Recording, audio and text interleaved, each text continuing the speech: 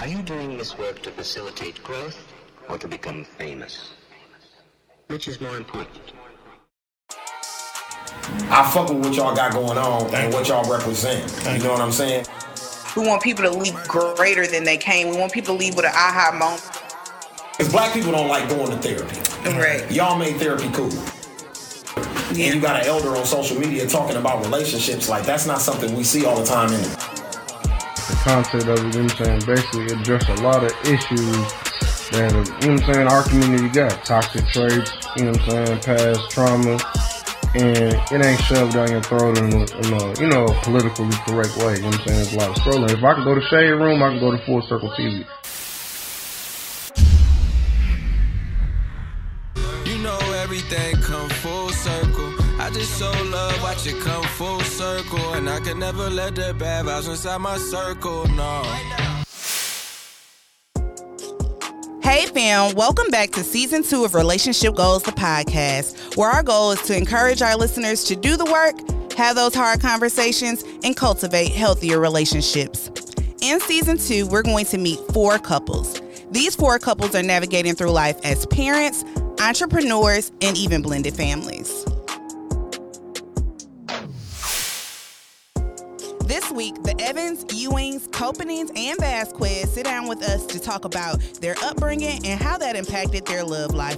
Let's jump right into the episode.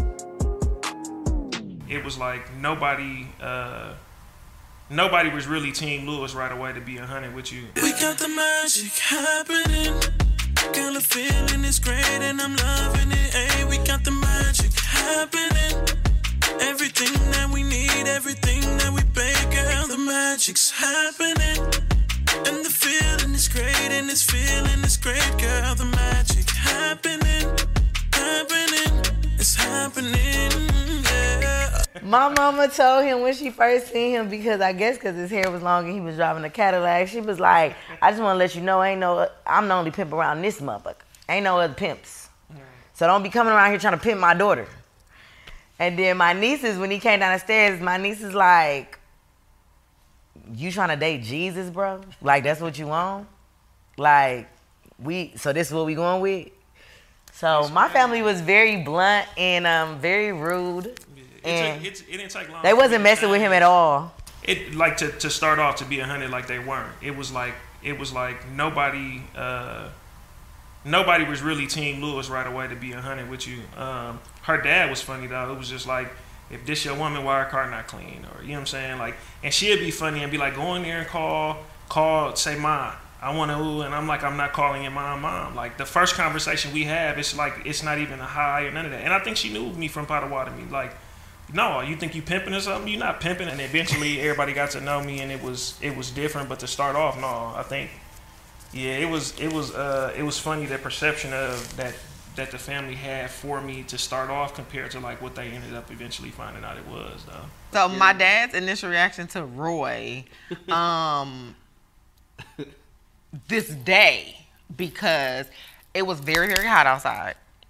If you can see, he has all these tattoos, but his whole entire chest is filled with tattoos. And he had on a gray beater. He came up the front stairs, up the front porch, and he came in. And when I saw him, I was like, in my head, I was like, my daddy is not about, he gonna say something. He's going to say something about these tattoos. So I got a few tattoos, and my dad, he got something to say because he is very old fashioned. So yeah, when I saw him come up, I was like, Jesus Christ, he is about, if my daddy come out this room and see him, he gonna be like, so yeah, he came over, and then my dad he must have just came outside or something. So her mom initiated I don't even remember this, honestly. And I'm just like, I'm looking at her mom's like, yo, let me go get a shirt. Oh, you good? Her mom like, oh, you good. I'm like, okay. You know what I'm saying? So she took me in the back where her dad would be at. And her dad got this little back room where it's his room. And it used to be my old bedroom. Yeah, he got this little recliner chair. So he got everything set up in the room. So basically, when you walk in the room, he got his back turned because the chair is, and then the TV is in front of. So when you walk in, you see the TV, but you see his back turned because he's sitting in the chair. So he got to like. So, yeah. So her mom come in, hey, Bobby, I got somebody who want to meet you. This is Annika's friend. I'm glad she didn't say boyfriend because that would have like just threw it off. Like, but she said friend. You know, he rocking. Then he started rocking and looked back. I'm like, dang. He like, and then that's when she left the room. Left me in there by myself, and I'm just like, and you know, I kind of felt Annika like peeking around the corner, like, what's going on? Trying to see what was going on, but I made sure I shook his hand, like, with a firm handshake or whatever. You know, I got much respect for her dad, even when I didn't even know him, you know, but it was different, man. Like, I was scared. I ain't never been scared of no man like that before, like, because, I don't know, maybe that's the reason why, like, or I love you that much because I'm like, yo, I don't do this. You know what I'm saying? Yeah. Like, I don't meet people and be nervous of meeting them. So that was that. He came to the family barbecue. He instantly met people, talk. I'm looking for him. He playing spades. He playing spades. So everybody liked him. Everybody liked him. They said he was a good guy for me, knowing my past relationship. So everybody liked him, and no one had anything negative. They loved how he was with my children and things like that. And he just clicked. We clicked. Man, I think the same thing is true with Jackie. I remember one time my aunt had passed away, and I went to the liquor store run for the family. So I was like, okay, I'm gonna leave my lady here with all my cousins. And everybody that know your cousins in them.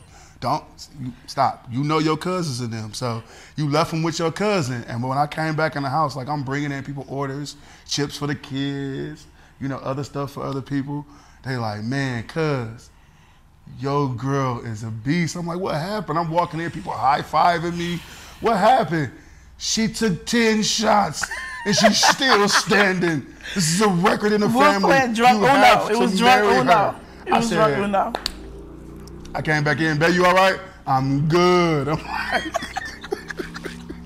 like, you got to be a part of the crew now. You have to be now because they pretty much told me like you can't go find nobody else now. This is the one right here. And when they did that, that's how I knew like I got to put a ring on that one day. That's my baby. My family's initial impression on Amanda, they thought she was a really good girl. She when she first started coming around, she really didn't talk that much. She was super like courteous and had manners and all that type of stuff, but she didn't do a whole lot of conversing with you unless you kind of keep pulling. You have to keep pulling conversation out of her, but for the most part, they could already tell that she was on the right track. She had the right foundation, parents, etc., to be able to keep me together. So, at the ages that we started dating, you really don't have any baggage. So it's really like you look good to one another's parents and families until you do something wrong. So I think for both of us, our parents and families really liked both of us. So we didn't really have those issues. I would say the one thing that my parents were kind of hesitant about, and he kind of touched on this, is coming from a household of divorce. So my dad was like, you know, that's something that you need to be mindful of as far as with divorce rates and that influences in the household. And I'm like, yeah, but I still want to date him. So it's like, if anything, that was the one negative that never was an issue for us. I had a 2-parent household my whole life. My mother and father have always been married since forever when I knew. But so for me, like my mom and them dancing together off of old school music, they used to bop. I used to love to watch them bop. Like to this day, my dad has passed away now, but to this day, my mom bops. I wish I knew how to bop because she always wanted me to bop with her, and she always make me look stupid on the dance floor. But I still do it because that's my mama. But romance for them was more, it was very less material than it is nowadays, and more actual moments, like memory moments of them just laughing together, kicking it together, and just They didn't need nothing else. They just needed them. Yeah, and that's really dope. I'll be honest. I mean, I seen that coming in meeting Rachel, even having to help her dad get up to dance with her mom was super dope. My family was a lot different. My parents were divorced. We stayed with my mom for a while, then we stayed with my dad. So in both situations, my parents were dating the entire time. My mom eventually ended up getting married after we left. So romance for that was a little bit different. She didn't allow us to see as much when I stayed with my mom, and as a mother, I think a lot of times you protect your kids or kind of shield them from whatever you're doing as far as your dating stuff goes. So I didn't know how that looked. With my dad, when I moved with my dad, it was, typical like bachelor. He was a kind of like a player and kind of still is a player, and he just kind of did his thing. So romance was a lot different. It wasn't like one woman, one man kind of deal. It was real fluid. Up until I was in the 6th grade, my parents were married. At the sixth grade, they divorced, but I was able to witness them do a lot. They traveled a lot. My dad was definitely he felt like just the main man of the house. He was a tough lover, but at the same time, I seen them spend a lot of good time, together. After they divorced, which brought me to the school where I met Amanda, I was able to see my parents remarry and both be happy with people that make them happy. Specifically, my stepdad and my mom. I was able to see true happiness in my mom. They are true best friends. They hang out like they are still 17. They starting to slow down a little bit now, but it took a long time. Seriously, I mean, even to the point where we was hanging out with them, and so even to this day, they are best friends. They don't hang out with nobody else. It's just them all the time. They travel. They date all the time, every weekend, sometimes twice a week. So yeah, that's them. Biggest things that affected me from previous relationship and just moving forward was just my own conscience. Like, it wasn't about her. It was more so about me, knowing the things I have done in my past, and now I'm ready to be that person to receive that type of love from someone. And I'm very fearful that my actions may be reciprocated upon me. And I understood that was my own personal insecurity that I was reflecting upon her, which was very unfair, but it was something that I took from my past relationships of hearing people tell me they love me and things like that, then knowing that the other choices that they were still choosing to make, and even myself. So I couldn't look at myself as being a righteous individual. I had to take a step back and really evaluate, was that really fair to her? So I think that was one of the biggest things I took from my past experiences, and definitely, projected upon her. Well, it was one particular thing that kind of struck me a little bit, was the fact that in my last relationship, she would go out a lot, like go to clubs or whatever. So when me and Annika started, fooling around, that was kind of like a similar thing. She was going out a lot, which I understood. She would get in the clubs for free and stuff of that nature. So, I mean, I get it. But at the same time, once we got a little serious, that's when I had to, talk to her, have that talk like, yo, we getting serious.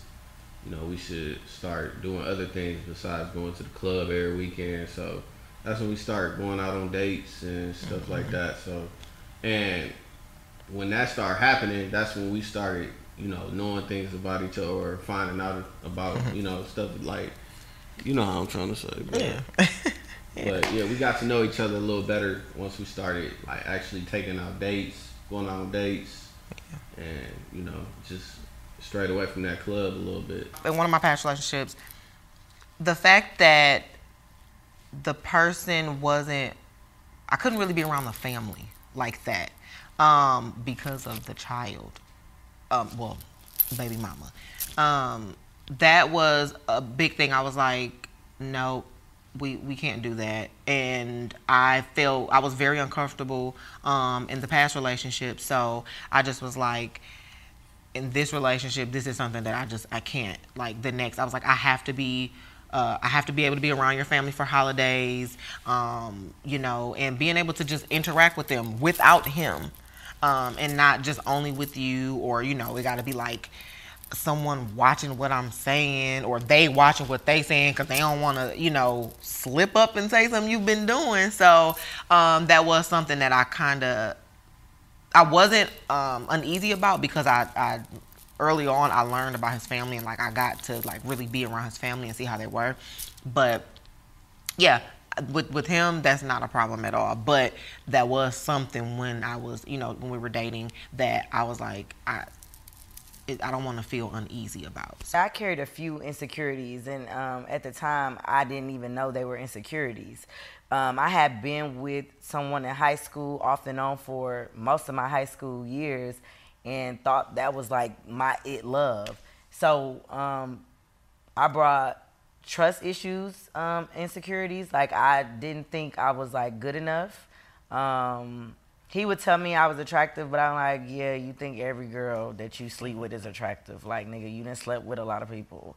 What? Not like that, but I'm just saying that's how I used to think. That's how I used to think.